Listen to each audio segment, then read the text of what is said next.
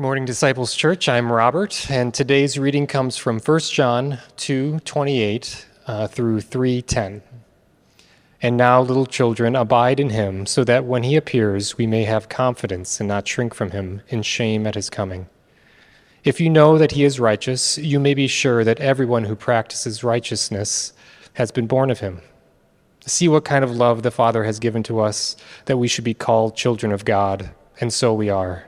The reason why the world does not know us is that it did not know him. Beloved, we are God's children now, and what we will be has not yet appeared, but we know that when he appears, we shall be like him, because we shall see him as he is. And everyone who thus hopes in him purifies himself as he is pure. Everyone who makes a practice of sinning also practices lawlessness. Sin is lawlessness. You know that he appeared in order to take away sins, and in him there is no sin. No one who abides in him keeps on sinning. No one who keeps on sinning has either seen him or known him. Little children, let no one deceive you. Whoever practices righteousness is righteous, as he is righteous. Whoever makes a practice of sinning is of the devil, for the devil has been sinning from the beginning. The reason the Son of God appeared was to destroy the works of the devil. No one born of God makes a practice of sinning, for God's seed abides in him, and he cannot keep on sinning, because he has been born of God. By this it is evident who are the children of God and who are the children of the devil. Whoever does not practice righteousness is not of God, nor is the one who does not love his brother. This is the word of the Lord. Thanks be to God. Thank you, Robert. Appreciate that very much. Well, good morning, everyone, and welcome to Disciples Church. We are so very glad, as always, that you have joined us in worship today. My name is Dave Hahn, and I am one of the pastors here at Disciples Church, and it is my privilege, as always, to open God's Word with and for you. So you may or may not know that my family and I have a 11-year-old Boston Terrier named Grievous, after the Star Wars character. He is growing increasingly blind and deaf as he ages, but there is one aspect of Grievous that has not changed in his 11 years. He has been, and he continues to be, dumb and stubborn. We love him, but it is true. He is dumb and he is stubborn. It's not entirely his fault, actually.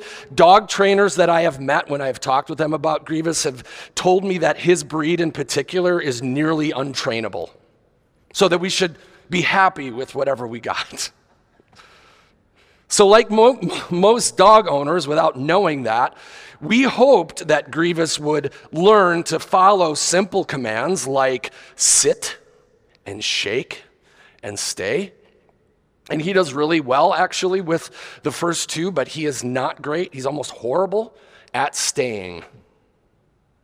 And as I've come to think about this, I've come to the conclusion that if he doesn't sit or if he doesn't shake, it's not that big of a deal. In some way, those are kind of tricks. But when he chooses not to stay, because of something that interests him more, or because of his tendency to chase the bouncing tennis ball or the bounding squirrel, he puts himself in danger and creates messes that do not need to be made. And as I've thought even more about it, I've come to realize how much I can be like my dumb dog, refusing to stay where God, my master, wants me, so that I can chase after things that are not necessarily good for me, and at the same time avoid the things that are. Within our passage today, there were 3 occurrences of the word abide. We even sang and spoke those words earlier in the service. And in the entire letter of 1 John, we find that word used 24 times. In John's gospel, so this is his first letter, and in his gospel, it is used another 40 times. Altogether, the Bible uses the word abide 118 times, and 68 of those occurrences appear in John's writings. Abide is a word that we don't use a lot in modern English, but John used it often, as did other biblical authors. So I think that it is vital that we understand what the Bible means when it uses it. To abide means simply to stay or to remain. Jesus, most famously in John 15, spoke of our need to abide in him as a branch does unto a vine. Do you remember? And we all know what becomes of a branch that is cut off from the vine from which it grows. Simply put, it withers and it dies because its very life source has been severed. But the branch that remains connected to the vine finds the life of the vine flowing into it, and thereby bearing the fruit that comes from the life of the vine. It works that way in nature, as we all know, and Jesus let us know that it works that way with the Spirit too. Jesus primarily used the idea of abiding in connection to him personally, he being the vine, you and I being the branches. And then by extension, he commanded us to abide in his word and in his love. Abide in me, abide in my love, and abide in my word.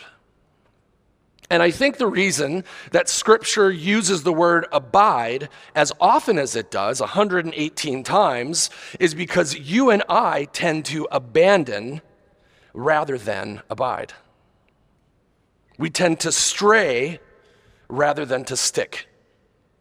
We run rather than remain.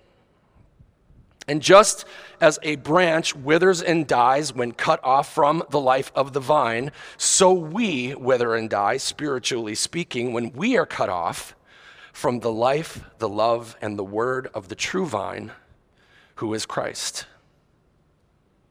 Apart from me, you can do nothing, Jesus said. And John wrote this letter, 1 John, to believers that struggled with whether to abandon or abide in Jesus, and what it looked like to do one versus the other.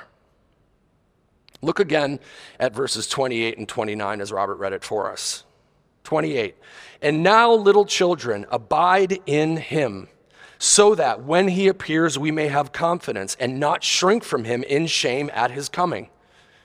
If you know that he is righteous, you may be sure that everyone who practices righteousness has been born of him.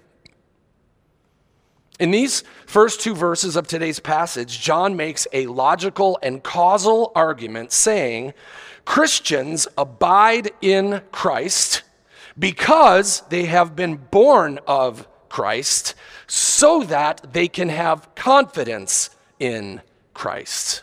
Would you follow that logic? And friends, this is all about the identity of a Christian and then the outworkings of that identity. So the churches of Asia Minor that John wrote to were being blown about by the winds of false doctrine as young believers. The false doctrines that had been laid before them by false teachers called Gnostics. We've talked about them every week.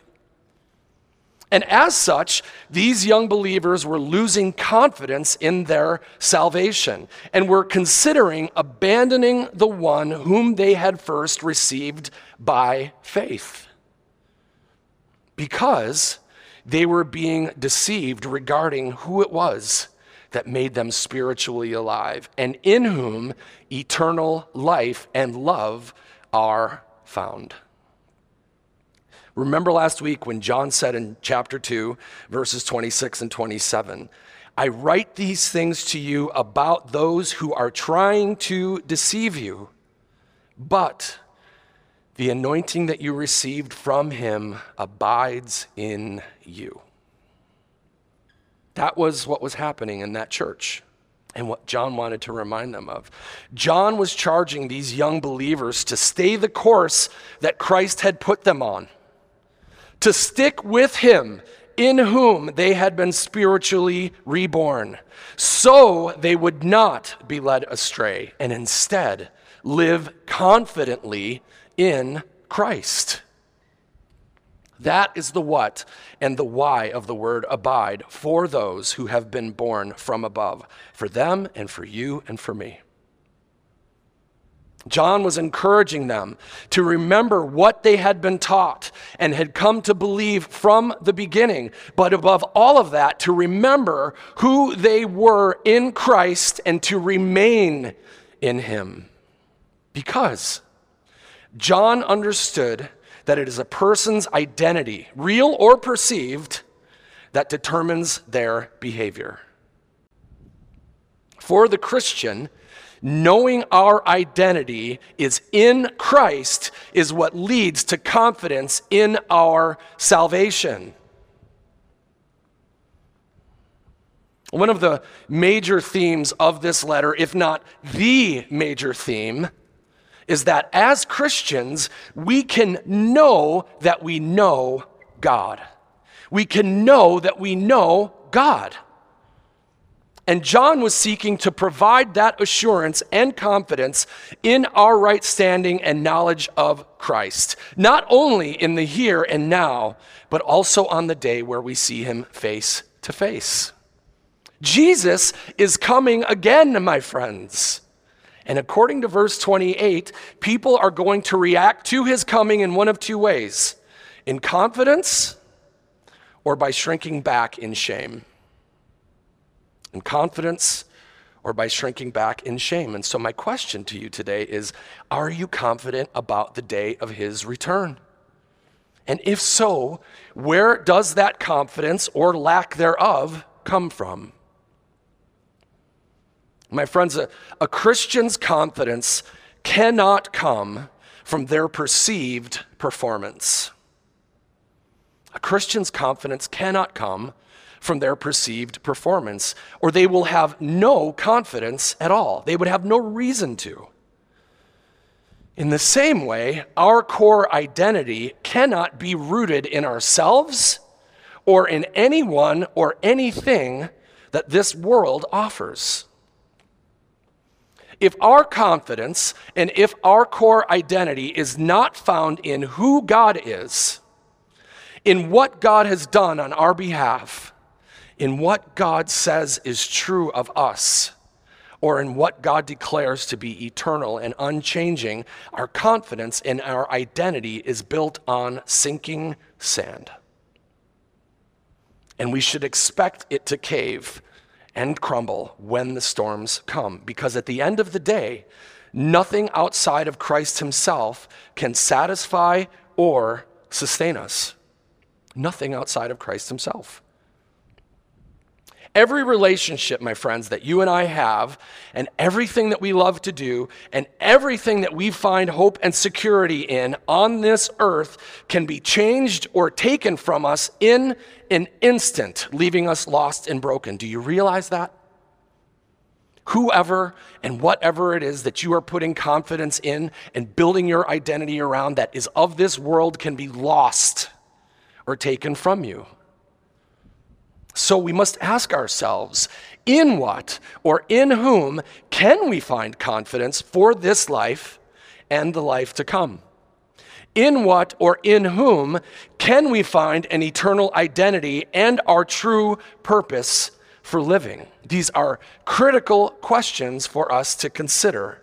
And fortunately, John gives us our answer to both questions in verses 1 through 3 of chapter 3, which read, "See what kind of love the Father has given to us, that we should be called children of God, and so we are.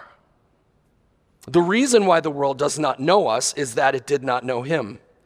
Beloved, we are God's children now, and what we will be has not yet appeared. But we know that when he appears, we shall be like him, because we shall see him as he is. And everyone who thus hopes in him purifies himself as he is pure." Do you know, my friends, that the only identity that cannot and does not change, the only identity that can satisfy and sustain us is that of being a child of God. That's it. According to Tim Keller, our identity as children of God is the only identity given to mankind that is received and not achieved. It is the only identity that is received and not achieved. And when we receive by grace invitation into the family of God, recognizing that we did not achieve it, we can be utterly confident that we will not and cannot lose it. If we didn't achieve it, how in the world are we going to lose it? And we can also be confident that we will be welcomed with open arms by our Heavenly Father, not only on that final day, but every day in the here and now. Listen to verse 1 again. See what kind of love the Father has given to us. How does he describe that love? That we should be called children of God, and so we are. Beloved, we are God's children now. Now. Disciples Church, I think that the privilege of being a child of God can be lost on us, or that we just don't understand it. Partially because we really don't understand the indescribable benefits of such standing and the extraordinary access to God that our sonship provides. But it is also lost on us because we falsely believe that we are all children of God. But my friends, that is simply not so. That is not so. Regarding approaching God as our Father, as Jonathan mentioned 2 weeks ago, as his children, you and I are loved and welcomed in a way that we struggle to comprehend. Jonathan had used the example of a child waking his father, who is the king, for a drink of water in the middle of the night. Do you remember? I mean, that is an incredible picture. But there is another image that I always think of when it comes to this same idea. In the early 1960s, you can actually Google this. In the early 1960s, a Look magazine photographer during the Kennedy administration captured a moment where a young John F. Kennedy Jr. was seen playing underneath the Resolute desk in the Oval Office, the president's desk in the Oval Office. And he was playing right beneath the feet of his father, the President of the United States, the most powerful man in the world. Who but a beloved child plays at the feet of his father, though he is president? Who but a child taps his father's face in the middle of the night for a cool drink, though he is the king? And what good father, no matter his position, wouldn't welcome such things? So, my friends, we have to ask, do we approach our Heavenly Father with such confidence, knowing that we will be lovingly embraced and attended to because we are his beloved? My friends, we can and we should do so as children of not the president, not the king, but the King of Kings, God himself. But, as I mentioned just a minute ago, not everyone born into this world can claim sonship. In John's gospel, among other places, we are told that sonship is an act of God. It is an act of God. John 1, so this is the Gospel of John, chapter 1, verses 11 through 13 reads, He, that is Jesus, came to his own, and his own people did not receive him. But to all who did receive him, who believed in his name, listen, he gave the right to become children of God, who were born not of blood, nor of the will of the flesh, nor of the will of man, but of God. Friends, we are all made in the image of God. but we are not all children of God. And I think it's the distinction between those two things that confuses us. All of mankind is made in the image of God, but not all of mankind can be called the child of God. Rather, because sin entered the world and has lived in us from the beginning, we are born enemies of God. Enemies who, according to verse 12 of John 1 that I just read, did not receive him, but rejected him, though he came to us in love. But by God's grace, having been born again through the faith that he imparted to us, we were given the right to become children of God and no longer be counted as enemies. As one commentator said it, the Apostle John here revels in the fact that God would not only forgive sinners such as us, but that he would go so far as to make us his children. False teaching often promises some new insight or privilege, but John says the privilege of being God's child trumps anything else false teachers have to offer. What could be better? What could be better than to be called a child of God? My friend, sonship is always a gift and a privilege. Sonship is always something that children cannot and do not earn. What did we do to earn sonship and daughtership in our families? And just as it is with human parents, sons and daughters of God are not made through performance. Rather, children of God are born anew. They are born of the Spirit. Children of God, my friends, must be born again. To be born both physically alive and to be made spiritually alive by the grace of God. And as we have often said here at Disciples Church, the Bible doesn't know of a Christian who is not born again. The Bible doesn't even know of that kind of Christian. To be born again is not to be a certain brand or kind of Christian, but to be a Christian at all. And only in being born again can a righteous life be lived. Only in being born again can a righteous life be lived. That's what these verses are saying.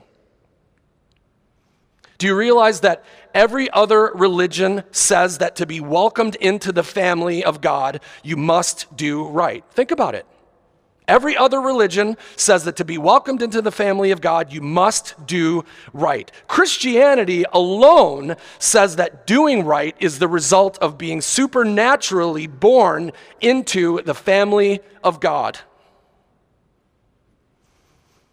All religions are not the same. All religions don't lead to the same place. That's a ridiculous idea. For this reason alone, though there are countless others. So to the one who would say in response, well, are you saying good people are not children of God? Possibly. It depends what you mean by good. What do you mean by good? My friends, to truly understand goodness and righteousness, we must first acknowledge that there is only one who is good, that there is only one who is righteous. And where mankind, where you and I get into trouble, is by falsely believing that we are capable of goodness and righteousness because it is we who determine what goodness and righteousness are. But as we all know, if we're honest with ourselves, our standards are totally subjective, and they are ever changing. I mean, what much of humanity considered evil just a few years ago, do we not now call good? It is happening faster and faster. And if there is no author or standard of good and evil outside of ourselves, if there is no objective truth, who's to say otherwise? Who's to say what's good and what's evil? Do you see the problem with that way of thinking? And that's not even the biggest problem. The biggest problem is that the Bible says that all of our best deeds, the best stuff that we do in the flesh, are filthy rags in the sight of God. So, listen, no one who has not been born again in Christ can ever be declared righteous. Did you hear that? No one who has not been born again in Christ can ever be declared righteous, no matter how good someone believes their life to be. And conversely, no one who has been born again can ever be called unrighteous, no matter how wicked someone believes their life to be. Because all of this is true because you and I have no righteousness or goodness of our own. The only righteousness and the only goodness that we have is from God in Christ. That is how radical the grace of God is, my friends. Righteousness, as God gives it, first manifests itself by revealing our inability to be righteous or to live righteously. Saying unto God, Lord, I can't save me. I can't change me. You're going to have to do it. That's where righteousness begins. And then God's righteousness does in us what we could never do for ourselves. And he makes us what we could never be on our own. That's what John is talking about. The gospel itself gives transformation that pushes against our natural personalities and our natural temperaments, causing our affections and our desires and words and behaviors to increasingly reflect Christ. Not that we are without fault, not that we are without flaw, but we are being gradually and progressively made into the likeness of Jesus. Disciples Church, we worship a God who has made a long-standing habit of declaring unrighteous people righteous. That's all he has ever done. People, by the way, that you and I would likely reject as Sunday morning greeters. We go, they can't do that. You know what their life is like? People, by the way, that if you knew, you'd likely not want to sit next to. These are the people that God has declared righteous. I mean, look at the life of King David or the Apostle Matthew or Saul who became Paul. These are adulterous, lying, thieving, murderous men that God in his grace chose to call righteous because of the faith that he gave them, just as he did with you and with me. So, righteousness cannot be about works, and it cannot be about performance. Rather, it has to be an act of God that leads to gospel transformation. So, my friends, blessed is the one who through Christ can call God their Father, who by faith identify as righteous sons and daughters and co-heirs with Christ, our brother. It is an extraordinary gift and privilege that God has given. But for those who yet refuse and reject God in Christ, they remain enemies of God. They remain spiritually dead to the one who came to grant them life. They remain unrighteous, and sadly, Whether they are aware of it or not, they serve a different father altogether. So let's finish up with verses 4 through 10. Everyone who makes a practice of sinning also practices lawlessness. Sin is lawlessness. You know that he appeared in order to take away sins, and in him there is no sin. No one who abides in him keeps on sinning. No one who keeps on sinning has either seen him or known him. Little children, let no one deceive you. Whoever practices righteousness is righteous, as he is righteous. Whoever makes a practice of sinning is of the devil, for the devil has been sinning from the beginning. The reason the Son of God appeared was to destroy the works of the devil. No one born of God makes a practice of sinning, for God's seed abides in him, and he cannot keep on sinning because he has been born of God. By this it is evident who are the children of God and who are the children of the devil. Whoever does not practice righteousness is not of God, nor is the one who does not love his brother. So in verses 4 through 10 here, John lays before us two specific groups of people. The children of God who practice righteousness because they are righteous, and the children of the devil who make a practice of sinning because they are unrighteous and lawless. My friends, it is really a stark and a frightening concept to grab hold of. That every man, woman, and child is either a son or a daughter of God, or they are a son or a daughter of the devil. I have to tell you that because that's what the Word of God tells us. And there is no neutral ground. There is no neutral ground. You are one or the other.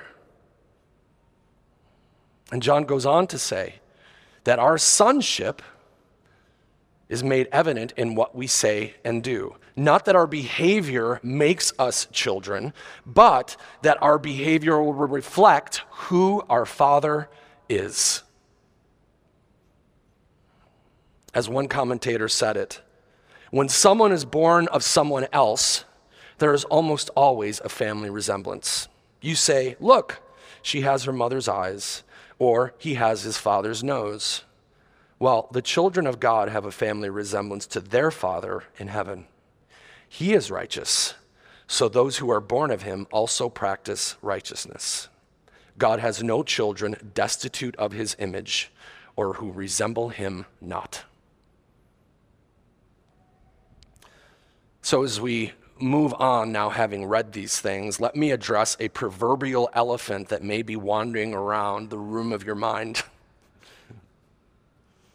Outside of everything else Scripture says, including John just a few verses earlier than today's passage, outside of an understanding of the gospel that comes by grace and through faith, it is possible to believe that what John is demanding of Christians in these verses is sinlessness. That we cannot and should not sin as Christians. It's possible for somebody to come to that conclusion. But because of the rest of Scripture, because of 1 John 1:8 through 2:2, and because of the word practice in today's passage, you and I can be certain that sinlessness is not what John is talking about. Sinlessness is not what John is talking about. Remember 1 John chapter 2, verses 1 through 2, where John wrote, "My little children, I am writing these things to you so that you may not sin. But if anyone does sin, we have an advocate with the Father, Jesus Christ the righteous. He is the propitiation for our sins, and not only ours, but also for the sins of the whole world." Does this sound like a man who thought sinlessness was possible? Friends, it is not possible to live a sinless life in this world, though the Gnostics would have told you that it was and that they were. But it is possible, because we have been born again in God and are indwelled by Christ, to not make a practice of sin, and to instead practice the righteousness that we have been given in him. Apart from being born again, it is not possible. But being born again in God by his indwelling Spirit, it is possible to not make a practice of sin and instead to practice the righteousness that we have been given in him. My friends, 7 times in today's passage, we find the word practice or some variation thereof. And what John is after by using that word so often, or by using phrases like keeps on sinning, is to create a distinction between isolated sinful acts and an overarching, unrepentant, sinful lifestyle. That there is a distinction between isolated, sinful acts and an overarching, unrepentant, sinful lifestyle. Disciples Church, Christians can and do sin. But in and through the sanctifying work of God's Spirit, our response to sin will be different. By God's Spirit, in God's time, and in God's way, our desire for and our practice of sin will lessen, while our practices of righteousness and holiness will increase. By God's Spirit, in God's time, and in God's way. So have you been born again? If so, you should be seeing evidences, both big and small, of God's transforming work in your life. As your desires and your priorities and your thoughts, words, and deeds change, because it is Jesus who now lives in you. He is the vine, you are the branches. You have no choice but to bear the fruit that he produces in you. Look again at verse 9. No one born of God makes a practice of sinning, for God's seed abides in him, and he cannot keep on sinning because he has been born of God. Just as it is on earth, some spiritual seeds are small and some grow slowly, but they do grow because God who planted them makes it so. My friends, we'll never be perfect. More than that, we'll never be finished as long as we live in bodies where the spirit and the flesh are at war, and we do.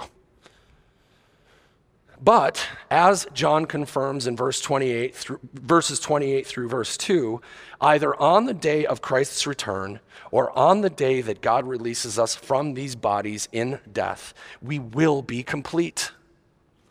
We will be free from the presence of sin and the desires of the flesh that afflict us. And we will see him as he is and be as he is in both body and in spirit. We don't quite know what that looks like, but we know it's going to happen. And because we have been born of him, we can be confident in that day. We can be confident in that day. Even as we abide in Christ himself, in his love and in his word, in the here and the now. So like children of the devil, what our dog Grievous most needs is not more training or correction, but a new nature. He needs a new nature. And a new nature and a new identity is exactly what we who have been born of God have been given. Making gospel transformation that leads to newness of life not only possible, but a promise. It is not only possible, my friends, but it is a promise. My friends, in ever-increasing measure, we live in a world that does not know us because it does not know the God in whom we have life. That's verse 1 of chapter 3. And we also live in a world that increasingly reflects verse 19 from chapter 2 of 1 John that we looked at last week, reminding us that there are and there will be those who depart from us because they are not of us. And in their leaving, they prove that they never were of Christ or of we who are his church. But for we who abide and remain and stay in Christ, in his love and in his word until the end, for we who do not abandon, run, or stray from the one who first abided in us, we can live confidently in the promise of eternal life that he made to us. Knowing who our loving Father is, trusting that he will lose none who belong to him, and listening to the word of God and his Spirit that assures us that we are children of God. Let's pray.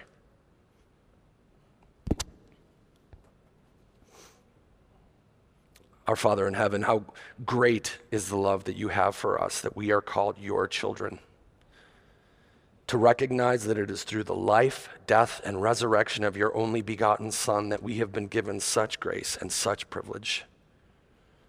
In our enmity, you chose to call us friends. In our spiritual death, you chose to give us new birth. Help us to cling to you, to abide in you, and remain in you, even as you have first done so unto us, even as you promised to not lose one who belongs to you. Help us, God, to recognize and to reject erroneous and deceptive teaching and living that would cause us to stray from you. In the righteousness that you have given to us, help us to live as the men, women, boys, and girls you say that we already are through faith. Let us live as children of the King, as children of God, and practice righteousness rather than lawlessness. Give us assurance of our salvation, of our identity in you, and confidence for the day of your return. But until that day comes, God, let us declare in thought, word, and deed the gospel by which we have been saved to those who have not heard or believed it. Let us trust your Spirit to do in them what we cannot do, convincing them of what we cannot convince them of, and transforming them into the image of Christ, just as we trust you to do those things in us. Praise you, our Father God, for the gift of Jesus, our Lord, our Savior, and our brother, and for your Spirit who abides in us both now and forevermore. In Christ's name, we pray these things. Amen.